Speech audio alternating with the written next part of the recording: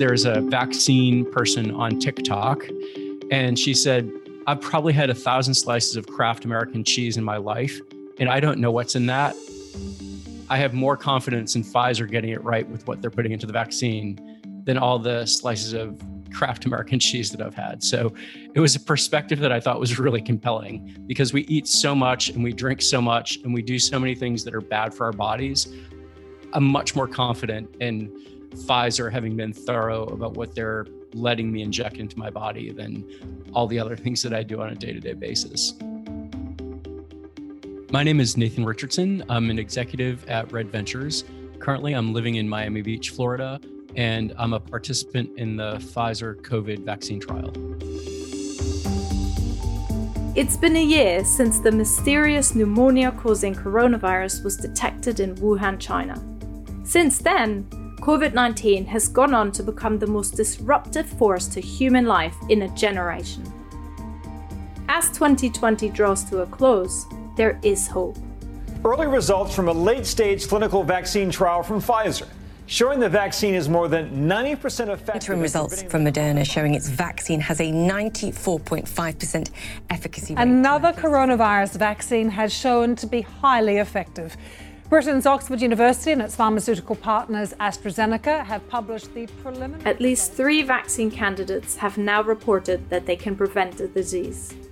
In recent weeks, the Pfizer-BioNTech and Moderna COVID-19 vaccines have been granted emergency use authorization by the Food and Drug Administration in the United States. The FDA has just issued an emergency use authorization order for Pfizer's vaccine. Now, the Food and Drug Administration granted emergency authorization use for the Moderna vaccine. The unprecedented speed to get the vaccines through trials is in large part due to volunteers like Nathan.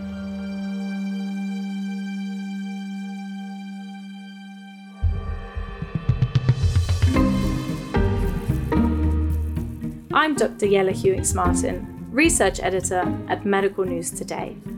On this podcast, we'll be discussing COVID-19 vaccine clinical trials, their safety, and any ethical implications.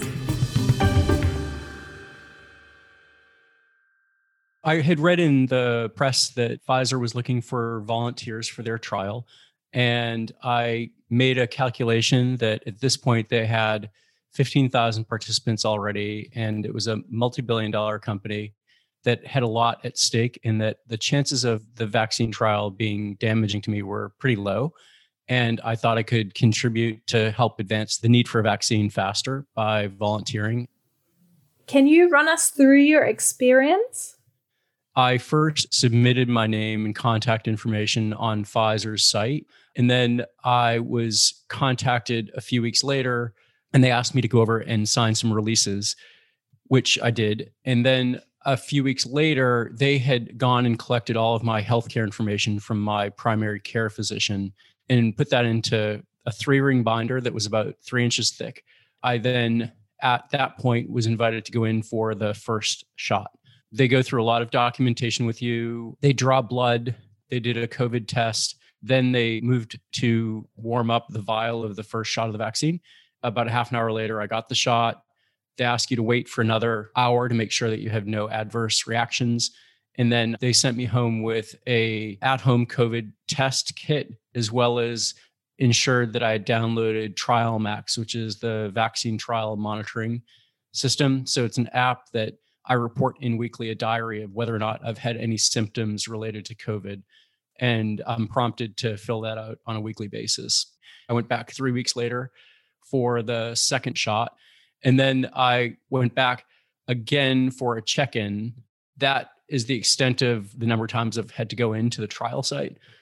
I'm super impressed with the thoroughness and the way that they're going about this. It seems very scientific and evidence-based, and they use a lot of documentation to make sure that they're getting this right. Did you feel nervous at all? And did you feel proud after having the shot? So I was a Peace Corps volunteer as my first job, and Peace Corps volunteers are guinea pigs for a lot of different things.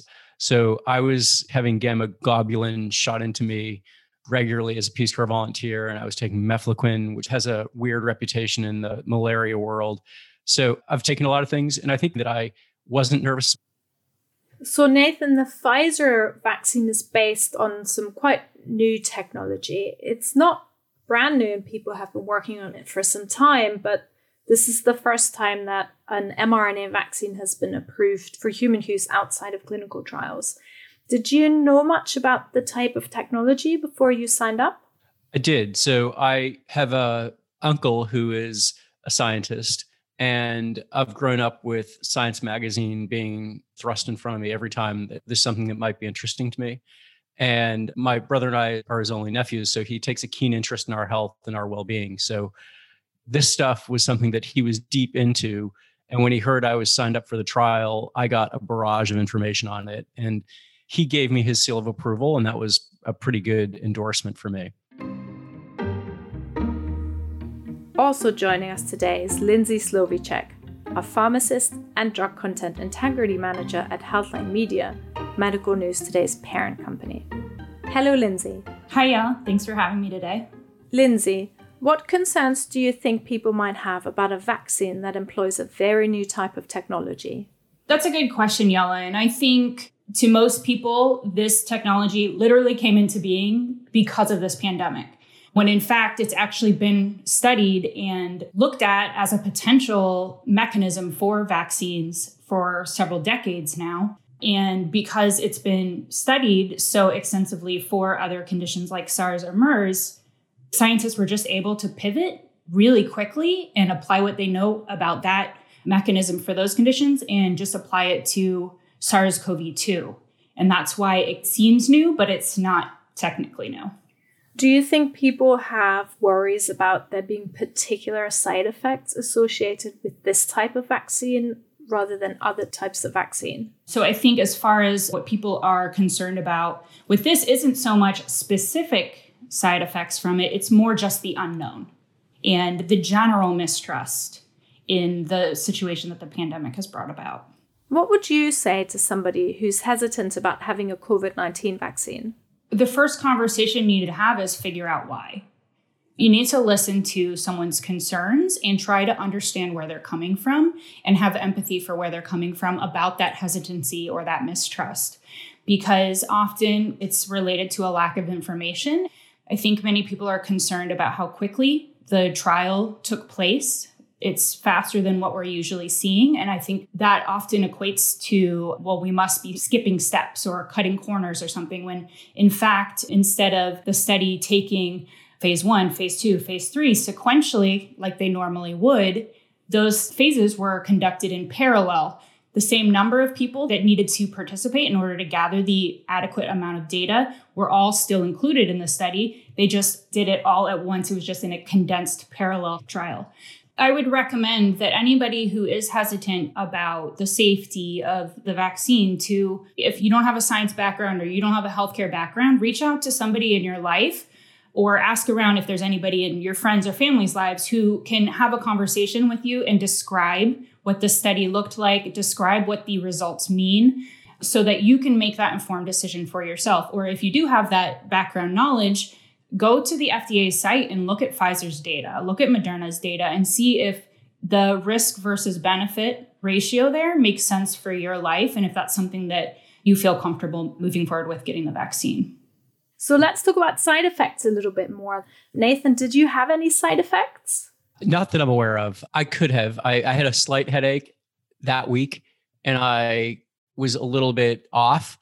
But I'm a runner and I had an injury, so I hadn't run for 3 days. So I really can't tell you whether it was the vaccine or me having withdrawal from not running or being psychosomatic. But if it was anything, it was very slight and not at all a bother, like not even worth 2 Tylenol. I'm curious, Nathan, did you notice any difference between the first shot and the second? No. That's the other thing is someone said, oh, you might have soreness in your arm. But one of my good friends pointed out to me that I rarely have side effects from medicines or shots. And even when we're in the Peace Corps, this friend is like, you were the only person that was never bothered by any of it. So I'm not the bellwether on that one. And I think that really just highlights that it's going to be very unique to the individual getting it anyways. So Lindsay, how common are side effects with vaccines? Vaccines in general, relatively common. I think most people can remember times that they've gotten the flu shot, and at the very least, your arm is a little sore or you feel a little sluggish that day or the next day. Maybe you experience a headache. It's more rare for someone to actually feel sick or actually feel like they're experiencing fever or nausea or chills or anything like that. However, the data that we're seeing, particularly from Pfizer and the Moderna trial, looks very similar in this regard, is that most people will experience injection site pain. Almost 85% of people, about 2/3 of people will experience fatigue, headache, muscle pain, that type of thing. But they are seeing that those symptoms resolve either on their own or with something like over-the-counter Tylenol or ibuprofen within 1 to 2 days. The Pfizer-BioNTech vaccine needs to be stored at extremely low temperatures, around -70 degrees Celsius, unlike other vaccine candidates, which are significantly easier to store. How will the US successfully deliver the vaccines with their different storage requirements? That's a big question, Yella. I think as far as the logistics, the larger institutions that have the resources and have the logistical frameworks to have the more high maintenance storage requirements, it would make sense for them to have something like Pfizer's vaccine. But for something like your mom and pop pharmacy that's in a rural area, it might make more sense for them to have Moderna's vaccine that is just in a regular freezer and also has a much longer shelf life in the freezer too. So I think it's just going to be not a one-size-fits-all situation. It's going to be what works for that particular situation. Pfizer are reportedly considering whether or not to break the blinding of their trials, meaning they will reveal who had the vaccine and who had the placebo, and offer the working vaccine to volunteers in the placebo group. Nathan, do you have any idea whether you had the COVID-19 vaccine or the placebo? I'm definitely a placebo guy. I really was hoping I would be in the vaccine group, but I didn't have any injection site pain. My headache that I had that week was really mild. Part of me is convinced I'm not in the vaccine group. I'll find out soon enough. But the other thing that I think it's important to understand is that while a lot of people are going to be getting the vaccine over the next few months, it doesn't change the fact that you should wear a mask and take precautions and be careful, because until we get to a situation where everyone you interact with is vaccinated or some sort of way of identifying who's been vaccinated, we all, even the people in the trial, need to be taking precautions. And I would also point out, Nathan, I know you said that you were hoping to be a vaccine guy, but I will say thank you, because even if you did get the placebo, we need that data. We need to know the difference in rates between placebo and vaccine. So it's still the ultimate contribution to our understanding of this vaccine and the disease itself. So hats off to you. Thanks for saying that.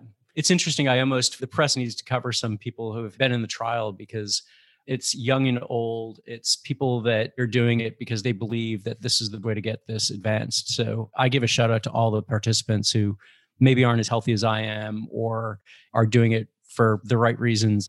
So for Nathan's trial, Pfizer have suggested that at the 6-month visit, participants will have the option to find out if they were in the placebo or the trial group. If they were in the placebo group, they may have the option to have the vaccine. Lindsay, do you think that's a fair thing to do? Given what we know about the scarcity of the available vaccines at this point, there is that ethical debate about whether just because you were in, for example, the placebo group, does that mean, one, you went into the study, there was no promise that you would get the vaccine because you participated. That was clearly described within your informed consent, the protocol and everything, right, Nathan? That's right. But also the ethical debate exists there that could you be taking away a vaccine from somebody who would be considered one of the priority eligible candidates for the vaccine, given the scarce resources that we have. So it looks like they're moving towards unblinding and providing vaccine for this placebo group if they would also fall into those priority groups outside of the clinical study. Yeah, so I should clarify. So when they did say that if you are a medical worker who's on the front line of the pandemic, you can apply to be unblinded earlier. I did read that in the communication that was sent. So Nathan, if you opt for the unblinding and you were in the placebo group, you'd have the option of having the vaccine, and that maybe before your normal priority group would come up. What do you think the ethics are around that? So it would technically be like February timeframe. I really believe and I hope that we get this right, that frontline workers are vaccinated within the next month, and that the elderly are taken care of really quickly in January as a fast follow. So I think the question of the next batch of people to get the vaccine, which is where people in the trial would probably fall, I would hope as a trial participant, if they said, we need to push this out a month because we still have to get the frontline workers or the elderly taken care of, I would not object to that. It would just need to be communicated in an effective way. And I think ethically, most people should fall in line with that. But right now, there's no communication or national approach, and it's really troubling.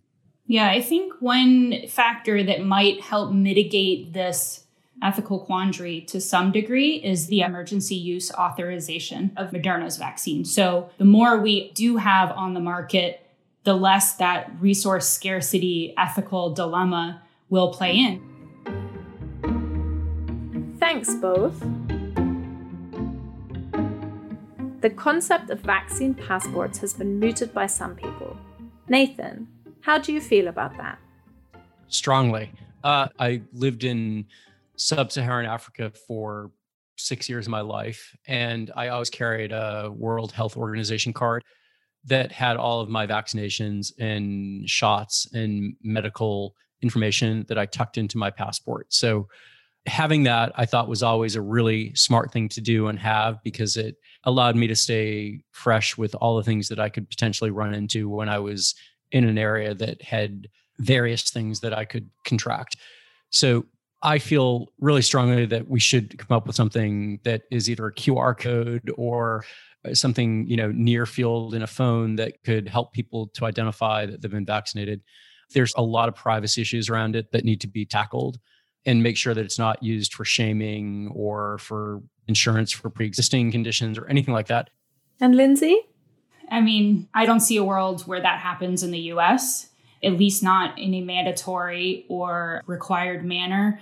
I can imagine private businesses or, like Nathan said, insurance companies or healthcare institutions requiring it of their employees or their clients. Even just what's happened over the past year alone, I think, has eroded the public's trust in all sectors, including government, to the point that I just don't see that would ever be something that people are willingly accepting of on a wide-scale basis.